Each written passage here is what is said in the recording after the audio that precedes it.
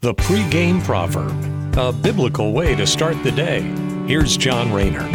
Moving along in our Ecclesiastes devotional, Solomon the preacher speaks about aforementioned times for everything, and those times are only known by God. In other words, we can't predict the future, and only God knows what is eventually going to happen.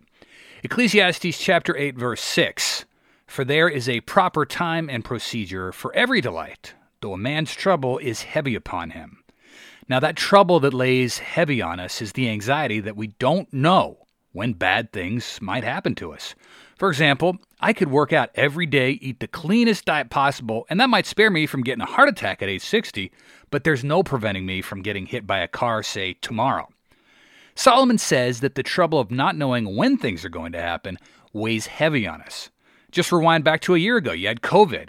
We knew it was coming once we saw the death counts going up in Italy, but we didn't know if it was going to be as bad, not bad at all, or even worse. Looking back, just the not knowing of it all almost seems worse than the actual event itself when it got here. In fact, there's all these things that can weigh heavy on our hearts. Like, is my kid going to get sick? Am I going to have enough money to retire on? Am I going to fail my algebra test? There's no shortage of stuff in the world to occupy our brains when it comes to worry. Paul the Apostle gives us a great instruction on what to do when our hearts do start to feel weighted down with the burdens of life.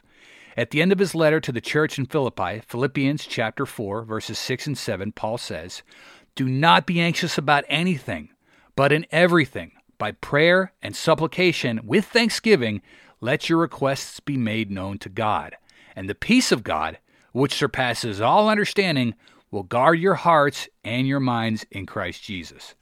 So living an active prayer life, and a genuine one, not just repeating a bunch of words we learned as kids, but a heartfelt prayer to God asking for his divine guidance and ease, is going to bring about a peace in our hearts that is above the human pay grade of understanding.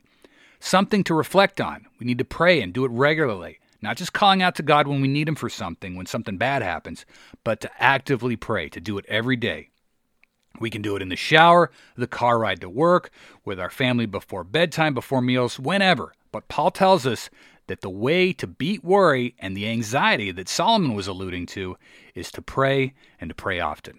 Thanks for listening. Have a great day. Take care, and God bless. The pregame proverb with John Rayner. Look for it on all podcast platforms and have it delivered to your smartphone. The pregame proverb. Proud partners of The Bar, the Biblical and Reformed Podcast Network.